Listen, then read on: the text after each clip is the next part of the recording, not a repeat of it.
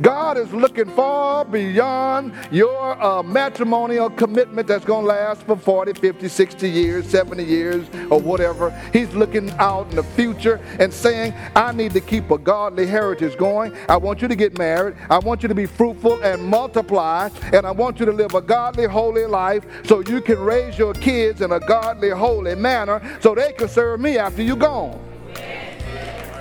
But if you bust up, these kids, they're going to go all kinds of ways. And then I got to try to grab them, pull them back in, and get them going again. He says, I am seeking godly offspring. So guard yourself in your spirit.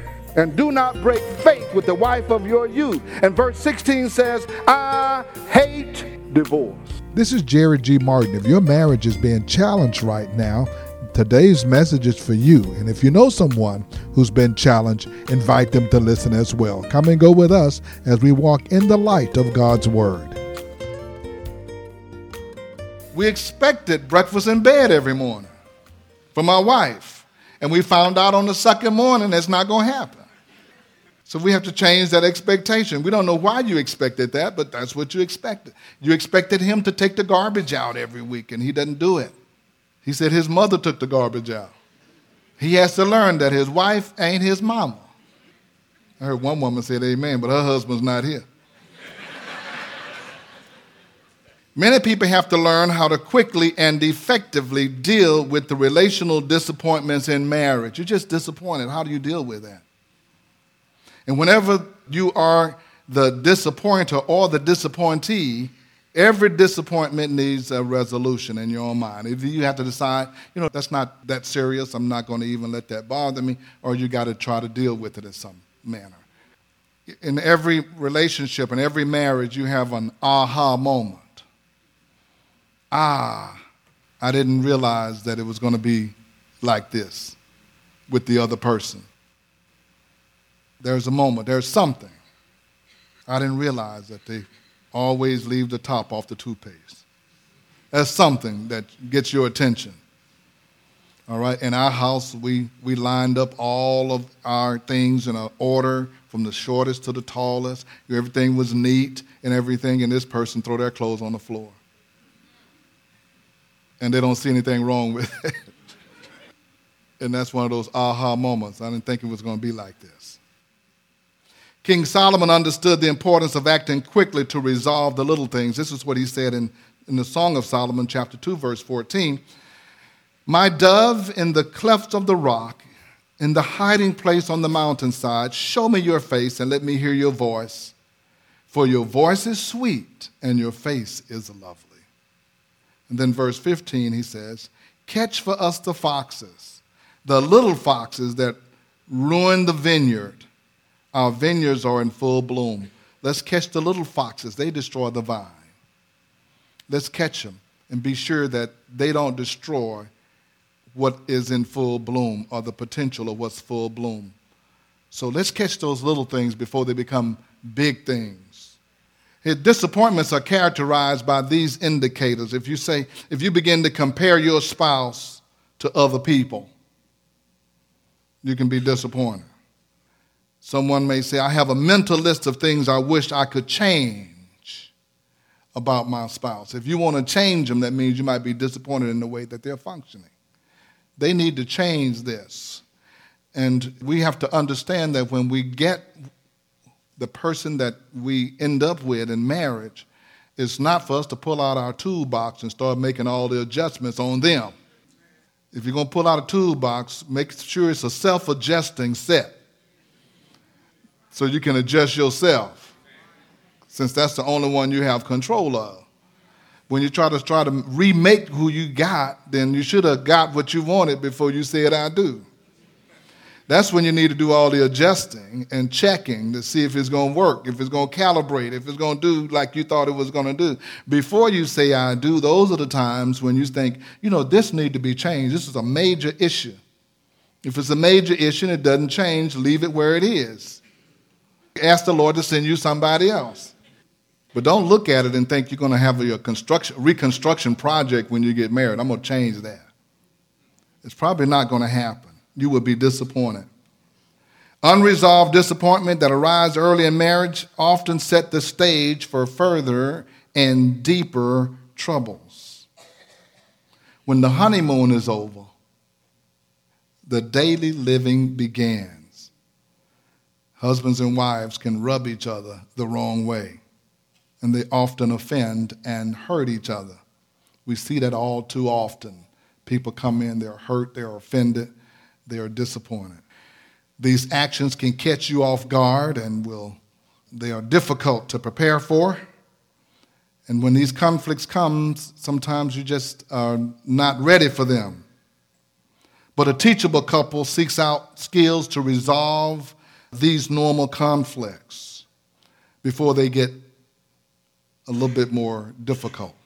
So the first thing is what? Disappointment.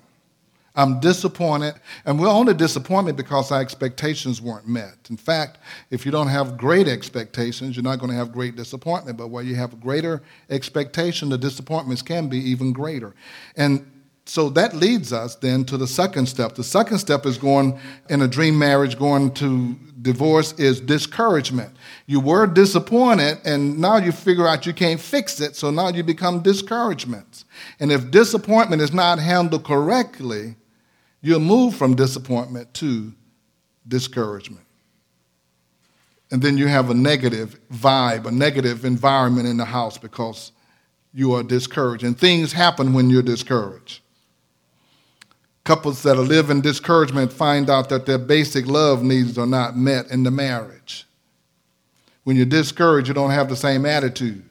When you're discouraged, you don't have the same excitement. You're not ready to file for divorce, but you're living far from the dream that you thought you were going to have. And people in this stage will wonder if they're missing out on something. They begin to wonder if their choice for the spouse they have was a mistake. And you might even say that to them if you're not saved. One thing Adam didn't have to worry about, and that was Eve saying she should have married somebody else.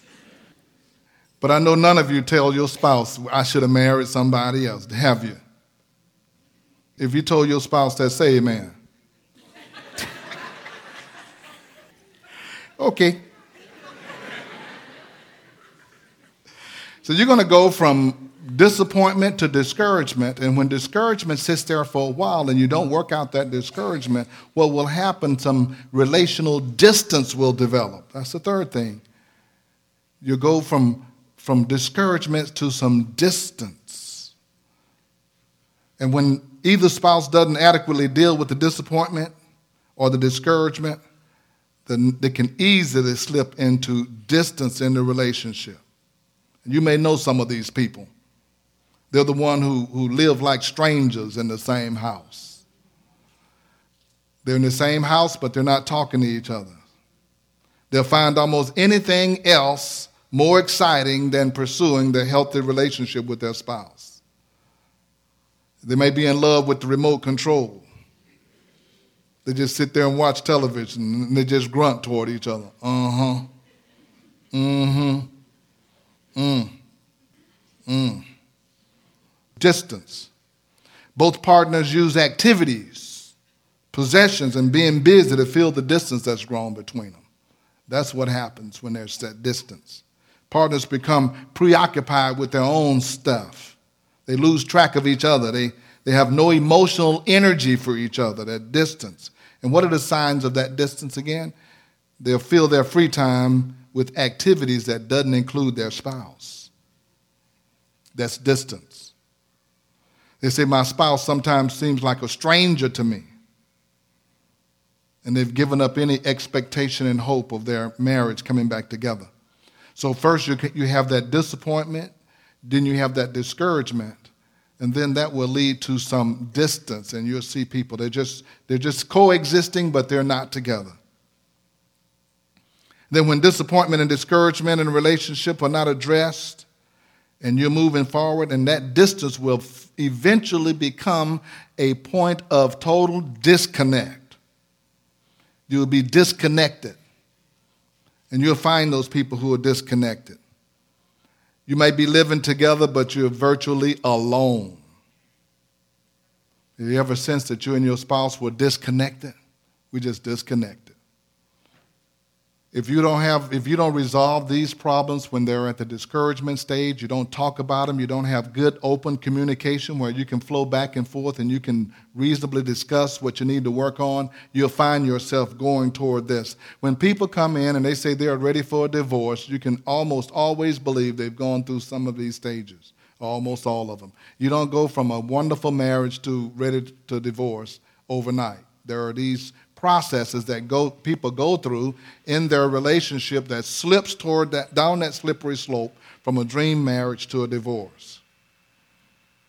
If you're not connecting with your spouse, then you open the door for all other kind of things to come into your marriage. When you're disconnected, pornography, other relationships, other things coming into your life. How do you know when you're disconnected? You will prefer to devote your time and energy and your money to something or someone other than your spouse. That's when you're disconnected. You'll even feel lonely when you're around your spouse. Still feel lonely. When you talk to each other, you can't hold a decent conversation without interrupting or arguing or fighting or misinterpreting or being suspicious of everything that's being said. You are totally disconnected. You'll say, we're not on the same team anymore. And you're not. Virtually, you're not on the same team. Then you go from having discouragement, disappointment, discouragement, you'll be distanced and you have disconnection, and then you get to this stage, and that stage is discord. Discord, or where you just right out fighting and fussing all the time. Every time something come up, it's a point of contention. You're no longer teammates, you become adversaries, allowing your marriage to deteriorate to you just fighting and fussing in front of the kids, in front of the family, in front of co-workers, in front of everybody. You're trying to make each other look bad. You just got discord. Conflicts that were underneath are now out in the open. And now with Facebook, everybody all over the world know your problems. Why do people put their stuff out there on Facebook? We had a fight this morning, and you're telling everybody all your business, and then you wonder why folks in your business. Keep your business to yourself, and don't just tell everybody, because you're going to look like a fool when y'all get back together. You're going to tell everybody what he did, and then when you get back together, you're going to look like a fool. So keep your business off of Facebook. All you younger folk, all the older folk, we don't even know how they log on. This is Jerry G. Martin. Thank you for listening to our broadcast and our podcast. We've been bringing you a message that will hopefully be encouraging to you no matter where you are in your relationships with others. You may be single, you may be married, widowed, or divorced. I want you to know that God has his eye on you and God has his hand on you, and he is here to assist you with whatever you're going through in this day, in this hour. He has a purpose for your life. If you would like to listen to this message again, you can do so by going to our podcast at The Light of the World Daily with Jerry G. Martin. Again, that's The Light of the World Daily with Jerry G. Martin. You can listen to today's message and previous messages that have aired on this station. You can also subscribe to this podcast, and you will get notifications when new messages are released. I want you to know that when you're in the greater Houston area, you are invited to come and be our guest at The Light of the World. We are worshiping in person each Sunday at 10 o'clock a.m. at 16161 Old Humble Road. Again, that's 16161 Old Humble Road. We have an expectation for God to do some amazing things through the ministry and through the people of God when you come and worship with us. For more information, go to our website at lowcf.org. Again, that's lowcf.org. There are those of you who are still looking for books and Bibles, Sunday school supplies, or communion supplies. Call us at the Beacon Bookstore, 281-441-2885. Now for the Light of the World, this is Jerry G. Martin saying, may the Lord our God richly bless you, and we'll be with you again next time.